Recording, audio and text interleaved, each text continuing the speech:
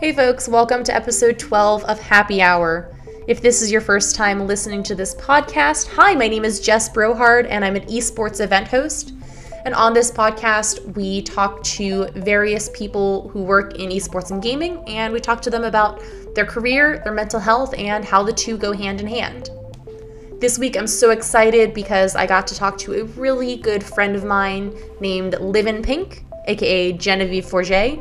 She used to be a huge StarCraft streamer, and we'll get into that a little bit more during the actual episode. But now she is a producer at Compulsion Games in Montreal. They're the studio that made the game We Happy Few. And Jen had just so much interesting stuff to say. So I hope that you enjoy listening to this podcast as much as I enjoyed recording it with Jen. How are you?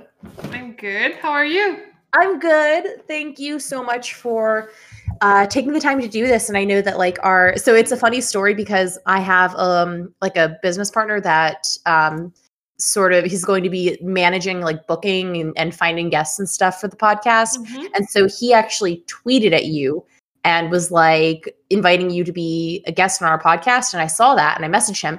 And I was like, hey, FYI, I'm actually really good friends with her. So I'll just ask her. But he's actually French-Canadian as well. So he's really excited. Did I reply to him? Did I diss him? I don't know I think he ended up deleting the tweet. So it might, he literally might not even seen it because he probably deleted it as soon as I told him that I could just reach out to you. But yeah, so. Yeah, I usually reply to people. So I was like, oh, what did I miss?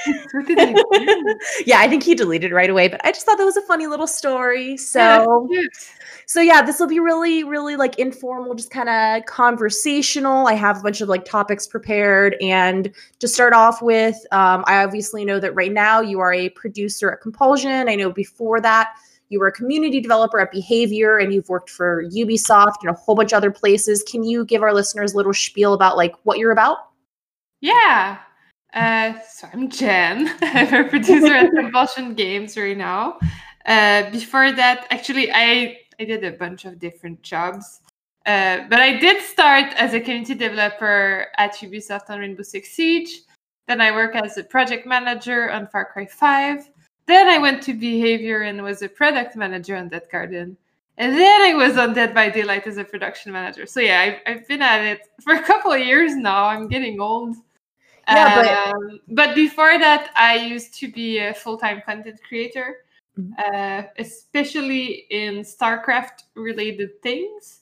But then I slowly branched out. And when I started working actively as a video game dev, I kind of shut it down, but now I'm back. It's been 5 months since my rebirth of content creation. Your return to Twitch. I was so happy to see that. I know you had a lot of other people that were really happy to see that as well. And I think you have such a fascinating story because I know and we'll get into, more of this. Because I definitely want to talk about how you went to law school and it was this awesome story. So first though, I want to ask about your transition from full-time content creation to working more on the kind of community developer side of things. What was the specific reason that you decided to step back from content creation, and then how did you land on what you do now as what your next step wanted to be? Yeah. So I was a content creator. I started doing it when I was in law school. I did one day of law school and kind of knew it was not really for me. I still decided to finish it. I really, really disliked it very, very much, but I still finished it. But while I was doing it, I was kind of craving something to pour my time into. And that's how I kind of explored many hobbies, but StarCraft really stuck with me. And then I got super involved into StarCraft, really passionate about it. It kind of grew into a general love for esports. And when I ended up being a full-time content creator, that lasted not that long. It was 3 months, but I was doing a lot of content creation while in law school. But when I ended up doing it full-time for about 3 months, I thought it was a little bit lonely. At the start, it was fine, but, I was doing 40 hours per week of streaming, being actually live, plus everything behind the scenes, looking for sponsors, doing social media, putting it up on your YouTube, reaching out for more sponsors, doing little reports, trying to do co-op stream with other people. So it was probably like 60 hours a week of alone time in front of my PC. And I think I had this craving to work as a team. So after a couple months, I was networking really, really hard to kind of promote my stream and just make more contacts because it was fun. I was hanging out a lot with Miss Harvey at the time, which was funny. No, wait, she wasn't on their podcast. Was she? She was, yeah. Oh, yeah, she was. Yeah. So I was hanging out with her because we were both in Montreal, both into esports. So people were like, you guys should be friends. And then we really did become super good friends. At first, we were about like, of course, you guys put us together. Like, oh, that's racist. We're both French Canadians, so Yeah, obviously we'll get along. Yeah, and then they were totally right. They were right. So she was actually at the time working at Ubisoft as a developer. And I was the full-time streamer. And she was a pro, but she wasn't pushing like content creation really hard. So we kind of did a career swap where she introduced me to a bunch of devs and kept bugging me and being like, come on, you should really do interviews and like, you should join me at Ubisoft. And I was like, you should really do content creation and join me on streams. So we kind of did both. When I started feeling lonely, I decided, fine, I'll go to the job interviews and meet the people. I was slightly reluctant because I was really convinced I wanted to be in esports. But then I interviewed from Rainbow Six, which wasn't like Siege wasn't a public thing at the time. It was like far, far away from being something people heard of. Like it didn't have like a competitive scene. I mean, or you just know, like there used to be a scene in Rainbow Six Vegas, but since there had been like nothing. So there was no expectation that this would be an esport. But they had it in mind, and that's why they interviewed me, and they knew I grew a community and I was really into esports. So that's kind of how it happened. I went to the job interview. We talked about esports a lot. I tried the game. There was already the preparation phase and the drones, and like the strategy was really obvious in my eyes that it was going to be a real thing.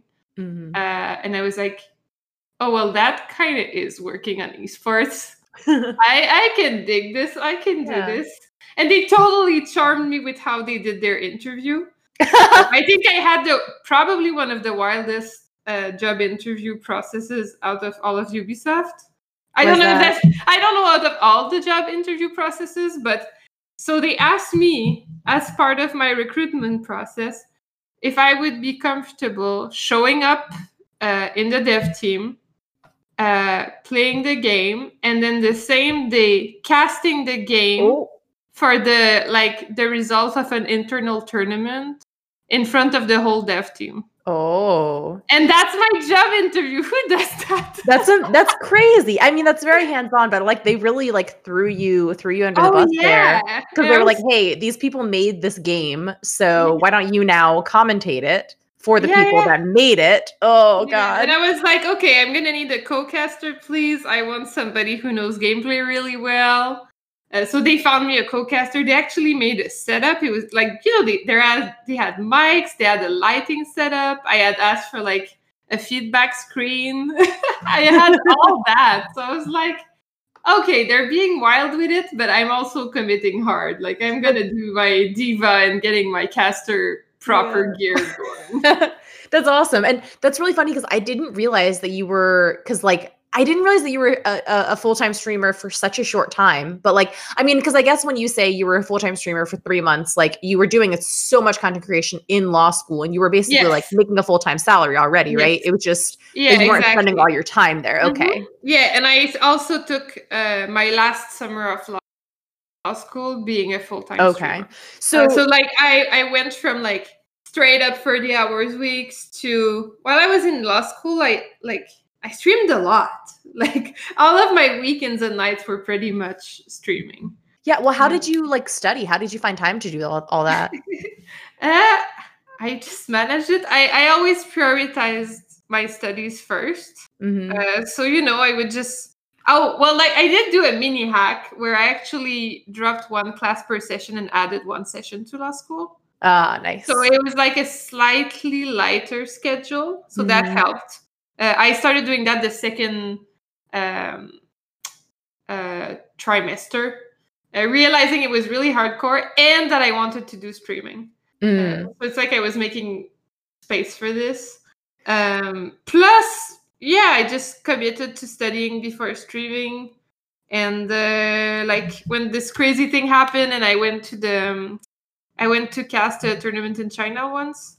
It was right before my midterms. I knew that was a bad idea, but once again, I just did it. Like I was like, you know what, studying in the plane sounds like a great place to study at. Yeah. So I studied for like, I don't know, at least a good 13 hours on the plane. Yeah, well, and on the way what else back are you gonna do? Yeah, so it was Plus, fine. it's like that's kind of, I feel like that was probably a really big opportunity that would have been really hard to pass up. Yeah. When like realistically, like you can go to law school anytime if you're like getting this job opportunity to, cast in China, like that's probably a pretty big deal. So it was definitely the biggest deal at that point out of my whole like content creation career. So another thing I'm so interested in is that, like you said, that it was just really lonely being a content creator, and like that's absolutely true. But why do you think that, or what about before you went, quote unquote full time with content creation? What about doing that was so appealing to you? Like, what made you want to be a full-time streamer? I think while I was in law school, I was getting this social intake. Even though I didn't like law school, it was still social intake. It made me get out of the house and like, see trees and stuff. So I think there was that. I'd say, how did that happen? I was definitely a gamer all of my life. I started playing StarCraft with now it's an ex-boyfriend who was my boyfriend at the time, and some of our friends. And I wasn't that into the StarCraft fantasy, like the sci-fi and like the look of the game, nor the campaign. It's just like, what the hell, Jen? You're like, I didn't really like playing this game, but but they were so into it, and he was into it, and he started watching Husky StarCraft and D9, and then he started watching GSL, and I was there, so I would just watch along. And then at some point, it's like something clicked in my head, and I realized esports was a thing. Yeah. It's like I had literally no idea while I was in law school that like esports was a thing, that I could get involved into some form of gaming community and maybe have a career at any point in my life. Yeah. Like I didn't know I could be a dev. I didn't know I could go into esports. So it kind of just, I suddenly saw the light. Yeah. And I was like, there's esports. And I just felt super compelled to be a part of it because like I just love video games so much. Yeah. That's really funny because I never played a ton of StarCraft. I don't know if you knew, but like StarCraft was a big inspiration for me getting into esports as well. Because like I was also really like always into video games. And then it was around probably like 2011 that I started watching some StarCraft, I was more, I didn't even, again, not really for the game, just for the commentators were really hilarious. Like Day9 is hilarious. I love Tasteless and Artosis. Like just the whole entertainment aspect of the esports broadcast. Like that's what really drew me into it. And so I know you obviously have been around esports like forever, just like me. And what have you seen changing in the last like decade or so that you've been around? I just want to add a comment too about StarCraft. I know at first I said I wasn't into it, but like once I got into like watching and actively trying to get better, I started really appreciating like the strategy of it, the commentary of it, how much people loved it. And then I loved it and I was really obsessed with it. So just saying, like StarCraft is in my heart the best esports ever. And I don't think anything can ever make it go away from this special place. Okay, now you can still ask your question. Sorry. This episode is brought to you by Cap 10 Hats. high-quality dad hats that donate 10% of their profits to ocean cleaning efforts. And now, as we're heading into the colder months, Cap 10 is introducing new beanies in 3 colors to keep you warm for the winter. And as a thank you to Happy Hour listeners, you can use code HAPPY for 15% off your order. Go to cap10hats.ca, that's CAPTEN hats.ca, and use code HAPPY, HAPPI, for 15% off your order. Once again, that's cap10hats.ca, and use code HAPPY for 15% off. Join the movement and help save our oceans. So what ways have you seen the esports landscape change within the last 10 years? And one kind of addendum to that is, if you want to speak from a place of like the industry's, treatment of women, because like that's something that for me, I have seen change a ton over the last decade, is like how women are viewed in esports. So answer it however you'd like, I would say. Yeah, so there's 2 questions. Wait. Industry change. You're typing it up. I can answer. I'm double barreling it. I can ask them one at a time if that's easier. It's fine. So yes, the industry for sure changed. When I started in esports, and even on Twitch, there was pretty much there was other games, but there was pretty much just StarCraft. Or was that the only game that you were able to see? Yeah, it felt like the most big and visible in that time period. Like I'm not dismissing, the other. Sorry, my cat. Oh. The other esports that occurred before, but it felt like it was like the big thing of the moment, and it was that.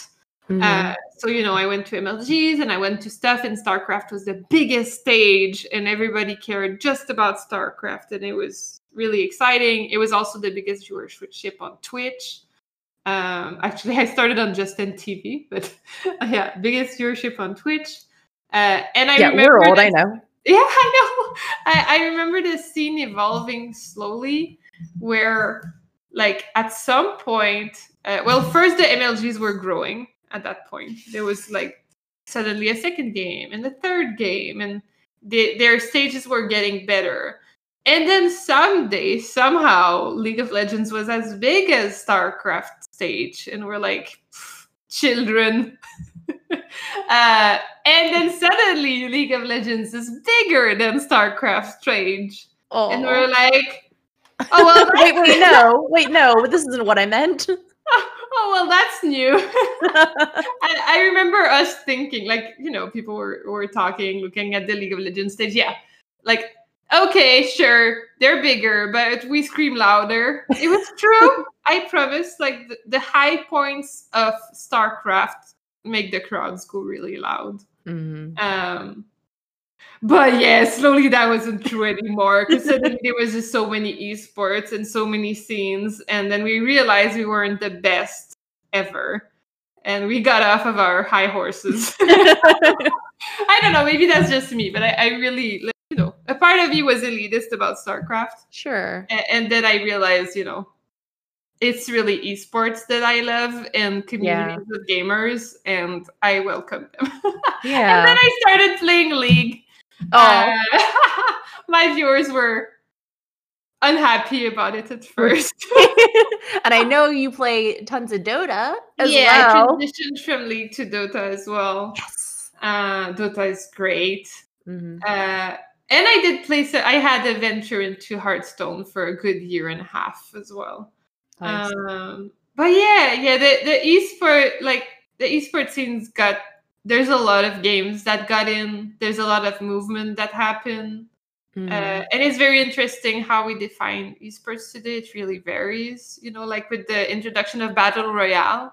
Mm-hmm. Is it an esport? Is it not an esport? There was a debate there. Well, and because it's so different, and also how all the Battle Royale, or a lot of the Battle Royale tournaments that I see will have because a lot of them don't necessarily have custom lobbies that you can make. Mm-hmm. So a lot of them, it's it's so fascinating, right? Because you'll have people competing at a game versus people that are not even playing on the same server in the same game, in the same group of 100. And it's they just do it by points. And I completely get it and I love it. But at the same time, like to some degree, which I mean, I know that's kind of a very casual, like I've seen a lot of like Warzone tournaments happen that way. And it makes sense, but there's that like slight like takeaway of like, oh, you don't actually get to see somebody like shooting down the person that they're playing against. But it's still, you know, I'd say it is an esport personally. Yeah, I think it's good to be inclusive and welcome, you know, any game that wants to have a competitive scene should have the right to exist and then be but I also understand, like, coming from my old like elitist StarCraft roots and like PC Master Race, that there's this instinct at first, but I really think it's like for the best of the gaming industry to just you know, let people play what they want. If they want to play for money, let them play for money. It's cool. At the same time, like, you know, probably more than anyone, that gamers are not necessarily the most welcoming of a group of folks. They sometimes have a little bit of fear and mistrust for things that they don't know and don't really understand. And, you know, so do you feel that being a woman has set up extra challenges for you, both when you were a streamer and now that you're on the, you know, community development and the production side of things? I think I don't know if I guess it makes it more challenging, but for me, I just felt like it was different, you know? Like you don't feel like you're getting the same path as men, but at the same like it's noticeable that you're being treated differently. It's noticeable also that everything you do is like amplified with a magnifying glass. Like I remember, you know, I'm pretty sure it boosted, like it drew more people to come to my stream, but it also drew more toxic people to come to my stream, or people that were just jumping in to judge and then hop out. But I'd like to think that it's, you know, my effort and personality that kept people in. So like, yeah, if you mess up, if you're playing bad, it feels like it's just amplified and everybody's like, aha, we knew it. She's bad. Yeah. Like, do you feel like you're held to kind of a different standard? Like you're expected to be better than like people are less forgiving maybe with you than they would be with like a man in your same position?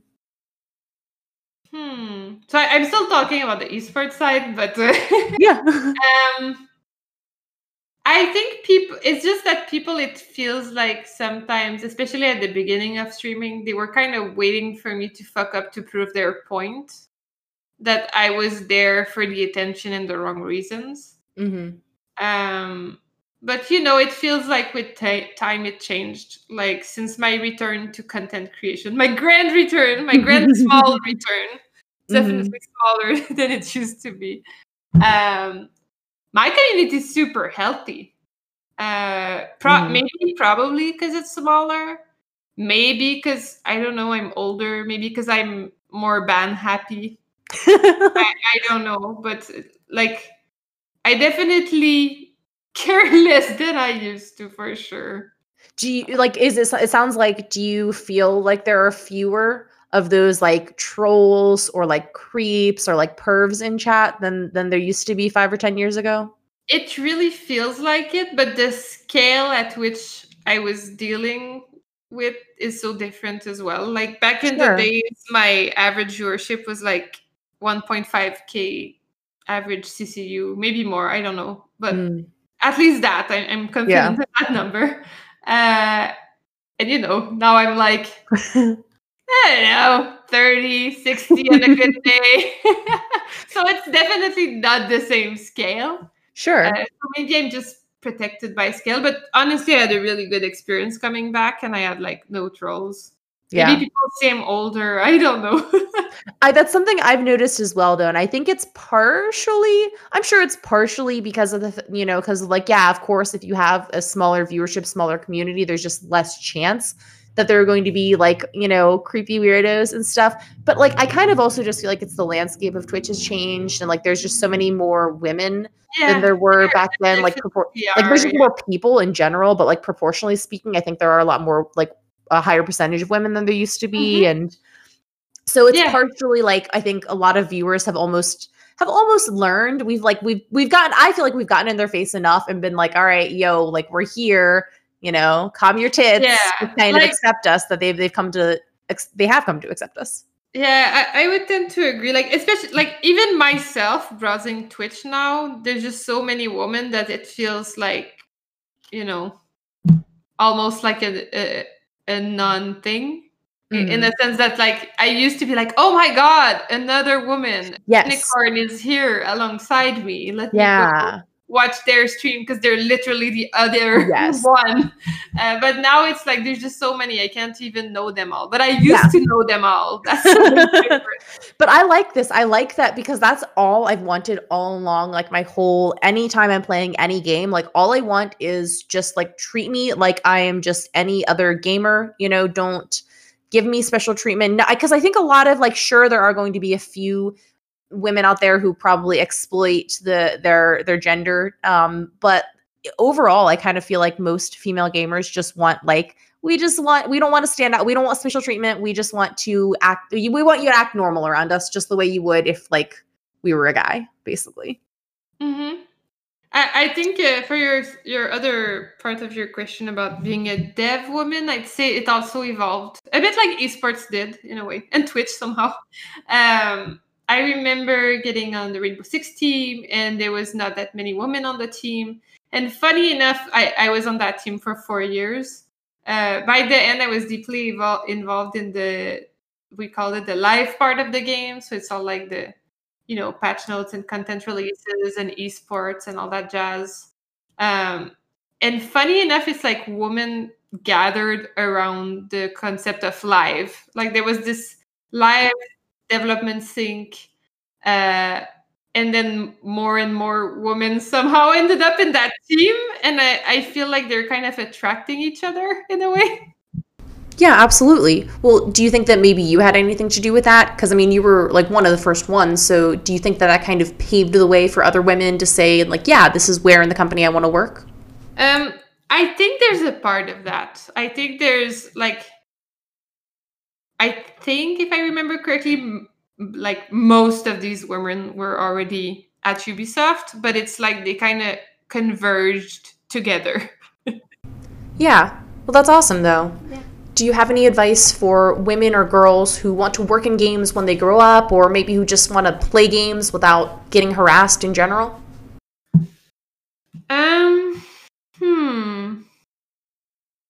Well, I mean, one thing I did do that I really liked was when I got into like really into streaming and into StarCraft was that I joined a group on Facebook that was called Girls of StarCraft. So I think finding a group of peers that are like, maybe nowadays there's like some Twitch communities that are inclusive. Not to toot my own community, but I'm preaching mindfulness, respect, and like supporting each other, especially with COVID times. And I'm sure I'm not the only one, so that's kind of what I'm referring to. I think finding a place where you feel safe and where you have support is a great place to start. And then it just, even if a couple of people are trolly, it's like you're surrounded by good, nice people. So it's okay. I mean, it's not, but. Well, yeah. Well, it kind of helps to like filter out some of the noise, Yeah. Like if you're part of a community where these people have your back and that they'll support you, it almost gives you more confidence.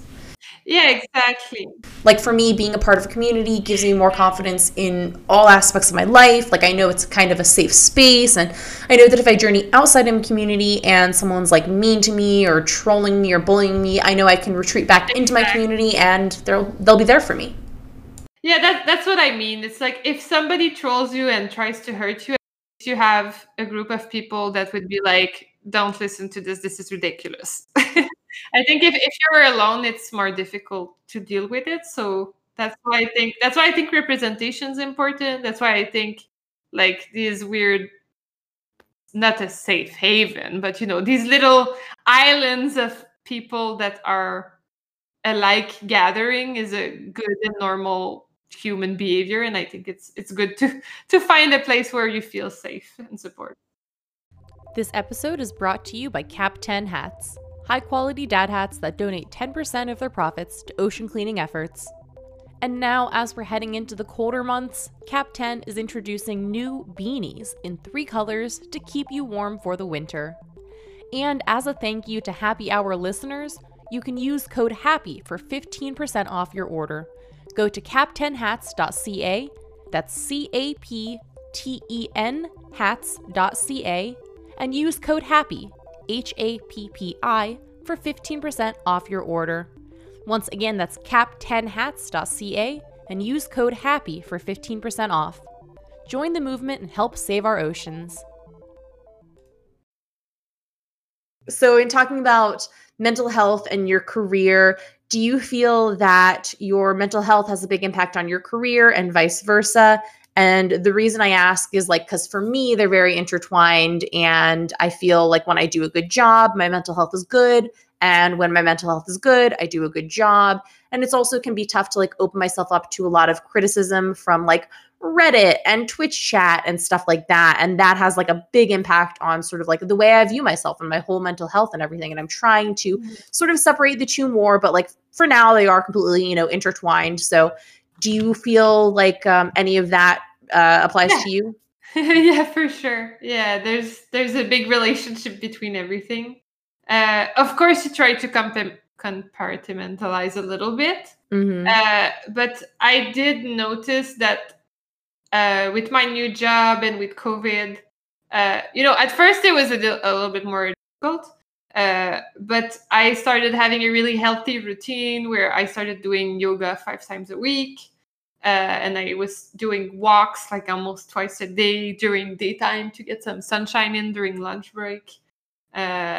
And I felt like I was a lot calmer and more collected coming into this new job than I've ever been before. And I was like, wow, they're really getting a good, healthy version of me. Nice. But it's hard to keep up, to be honest. Yeah. For example, when it was in my routine, it was pretty easy, but I took 2 weeks off for vacation. Now I've been back for 2 weeks and I'm really struggling to hit that pace again. But I still think, I'm doing a good job at work, but I don't feel like I'm taking enough time to kind of, do self-care and do that yoga thing. And, I started cooking again. So I'm starting to hit my pace again of self-care. But sometimes there are some timings where it gets difficult to balance properly, especially with working from home. I really love my job. It's kind of hard to stop. So I somehow when it was oh yeah, at 5 o'clock I do yoga and that's that, it was easier that when I'm oh yeah, I'll do yoga at some point, and suddenly it's 6:30 and then I'm hungry, and Yeah, it's so easy to put off because you're oh, I can just do that anytime, I can do it later, and then you just don't do it. So did you start this new job right around the time COVID was hitting and shutting everything down? So that's a crazy transition. Yeah, so I joined Compulsion Games during COVID, so I actually never went to their studio. I joined them having met nobody physically from that team. Since then, I did see a couple of people from the team in the park once, which, there was 6 people when it was allowed. Yeah. I was allowed to do gatherings at the park, socially distanced gatherings. It was fine. That did me a lot of good. And then there's one colleague that I'm seeing once in a while because she lives super close to my place. So we're taking socially distanced walks. But it is weird. I had a weird, and I think it's related to COVID. There's this, it's almost like the Twitch thing, there's a disconnect where you have what's real life, physically in your real life. And then you have this crazy virtual online virtual world and life where there's people and things and your career. So it's similar to what I was doing on Twitch, except I'm living it with 60 other people, so it's not as bad. In a way. Well, it's so weird, isn't it? Because I've been doing a lot of hosting remotely, and so now I'm working with different production companies, and it's normally, I do all this stuff in person, and you get to physically meet these people, and it's the same, but it's so different. And it is this super weird thing where, you know, if I'm at an event in person, like I have to be around all these people and, you know, it's fine. You do your job. But here, doing things remote, it's kind of like, well, I just take off my headset and I walk away and boom, I'm leaving the set, you know? Like I almost have complete control over like what these people see of me and know about me. Like I sit there not wearing pants and they will like, I'm sure they know, but they don't ever have to see that. It's almost like, if you think about it, it's almost like the millennial influencers, like ideal scenario, because like influencers are already so used to like perfectly curating their image and putting out their only the sides of themselves and even blatantly making stuff up and only like putting that out there. And it's kind of like, this is what like Twitch influencers and Twitch streamers have been doing for years, because their audience really only gets to see what they specifically show them. Only now it's the entire world, like your coworkers and everyone only gets to see like what you show them. To be fair, I had really great training by doing Twitch content. Like, you know, speaking to the full team from my webcam. It's a lot easier than in person. I'm like, yeah, no problem. You can, you know, put it like makes times 100 this team. I can still speak on my webcam, but put them in front of me and I'll be shaking in my boots. That's very interesting that it's yeah. And I mean that's very interesting. Yeah, it's pretty crazy though, like when you think about it. Like the team doesn't even know that I'm super tall. Yeah. Yeah, there's all these like if things ever go back to normal and like we go, it's going to be weird. It's going to be like an adjustment. I feel like our whole generation is going to have like PTSD, or like not our generation, like everybody, literally everybody who is older than like a toddler who is living through this. Like when we get over this, when we get on the other side, we are all going to need therapy, like bad. I mean, some of us already do, but it's going to make it even worse. But it is weird. Like, you know, it's going to be so weird when all of the newcomers from Compulsions, because they've hired quite a bit of people during the pandemic. So like it's gonna be a new school day basically, because also we're moving. So like their old studio that they had when COVID happened, they're moving to a new one after COVID's done. So it's gonna be like a change of location and a fully new like first day of school vibe with like the 20 new people or whatever that got hired during COVID. It's gonna be so weird. Yeah. Do you consider yourself more of an introvert or an extrovert? I'm not sure. I think I'm an introvert, maybe. So, I think I'm very extroverted about, not extroverted, but I'm... You're outgoing. You're social. Yeah, I'm very outgoing about topics I'm passionate about. And I am shameless about reaching out if I have a purpose. So for example, like with like anyone from the dev team I'm working on, it's probably getting what maybe appears to be an extrovert. Because I have purpose in every time I go reach out to them, right? So I'm just very proactive at it. But, you know, I'm very happy sitting behind my computer. Yeah. Well, and so like the way introvert versus extrovert is like really defined isn't quite as much like, you know, we always kind of tend to think of it as like, oh, if you're an introvert, you're very shy and quiet. And if you're an extrovert, you're like loud and talkative and social. But really it's like where you get your energy from. So some people get energized by being around a lot of people, a lot of stimulation, a lot of noise. Some people that takes a lot of energy to be around a lot of those people. And like, so I would honestly consider myself an introvert because it takes so much energy for me to like talk to people and be around people and listen to people talking and react to all these stimuli and the noises and the lights. It takes so much energy. Like I can do it, but it just drains me. And then I need to be by myself to like recharge and stuff like that. So kind of, does that like change your answer at all? I would still say I'm mostly an introvert, but there are some extrovert things that do recharge me, but they're very specific. Like I am recharged, you know, the work interactions, while they cost me like, you know, it costs energy to work, but I don't feel like the fact that I'm working with people removes energy from me. I feel like they feed me energy. I also feel like, you know, seeing one or two friends that I'm really close to doesn't really cost me energy. they feed me energy. But like if you ask me to be in a group of like 6, even if it's 6 friends, it starts to be a lot, and I'm like, oh, I need space. And like, don't ask me to go clubbing. That's even worse. Like it's horrible.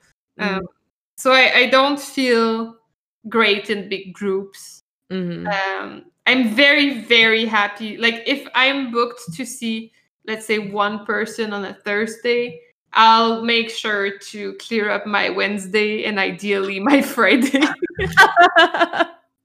I can see people back to back, but I tend to try to space it out with like a resting day. So I would think that's an introvert move. Yeah, I would say so. When it comes to your work, it sounds like obviously you take a lot of pride in your work. Would you say that you put a lot of pressure on yourself to like be good at your job? Yeah. Yeah, for sure. I think I think I'm an ambitious person. I think I like to do my best at all times, or else I feel like, why do anything? So even not just at work, but even with my content creation that I'm just now restarting, is like, how can I do a next step? How can I get better? Like, I'm probably outdated. I need to learn some things. Should I watch some videos about how to stream? And I'm doing kind of the same at work. I'm always seeking feedback and how can I improve, doing a lot of, questioning myself if I'm doing the right calls, if I should be learning anything more. So I definitely put some pressure on myself, but I enjoy it though. I get really driven by it. It's really fun to try to learn and grow and be the best person you can be for your team. And so that motivates you rather than like, it doesn't like make you feel bad. It like for instance, like if you have a situation where you're like disappointed and like feel like you could have done a better job or whatever, like sounds like you don't really dwell on it. You just kind of like use it as like, okay, that's what I'll do better next time. Yeah, it's like, I mean, on the moment, it can hurt, but like usually the next day or maximum 2 days later, I'm like I'm already coming up with solutions and trying to get better. It's rare that I dwell on things. But like sometimes though, like I put too much pressure and then I feel the stress coming. But I feel I've learned to manage it better. For example, like let's say somebody triggers stress in me, but they probably don't know. Because I'm already, let's say for example, something as silly as, I don't know, let's say I wanted to do a presentation for Friday, but I realized it would be wiser to do it the week after so that it's better prepared and that I consulted a couple more people. But then let's say a colleague tells me, hey, wouldn't it be great if we, like, why are we waiting? Shouldn't we do it this Friday? I'll be like, and then like all the stress that I was pushing away, like my own personal pressure, it like comes back and I'm like, oh crap. But I feel like with the years and now, like what I would do is just talk to my colleague and be like, hey, so, I'm already putting all of this pressure on myself to ship things as fast as I can. Like, if you feel like something should happen, it's cool to check, but just know that I'm already pressuring myself to make it happen as soon as possible. And if I'm saying it's going to happen next week, it's because I convinced myself for the right reasons that it should not happen this week. And, people take it well, usually. Thank you so much, as always, for listening. And if you're still here with me, I'm going to ask you a favor. If you have a few minutes, ratings are something that really, really helps. So if you're listening to the podcast on Apple Podcasts, if you give us a rating, that really helps us show up higher in searches. Or if you're listening on Spotify, if you follow the podcast on Spotify, that's another thing that really helps us out. So if you could do that, I would really appreciate it. But if not, that's okay too. Hope you have an awesome day, and I'll catch you next time.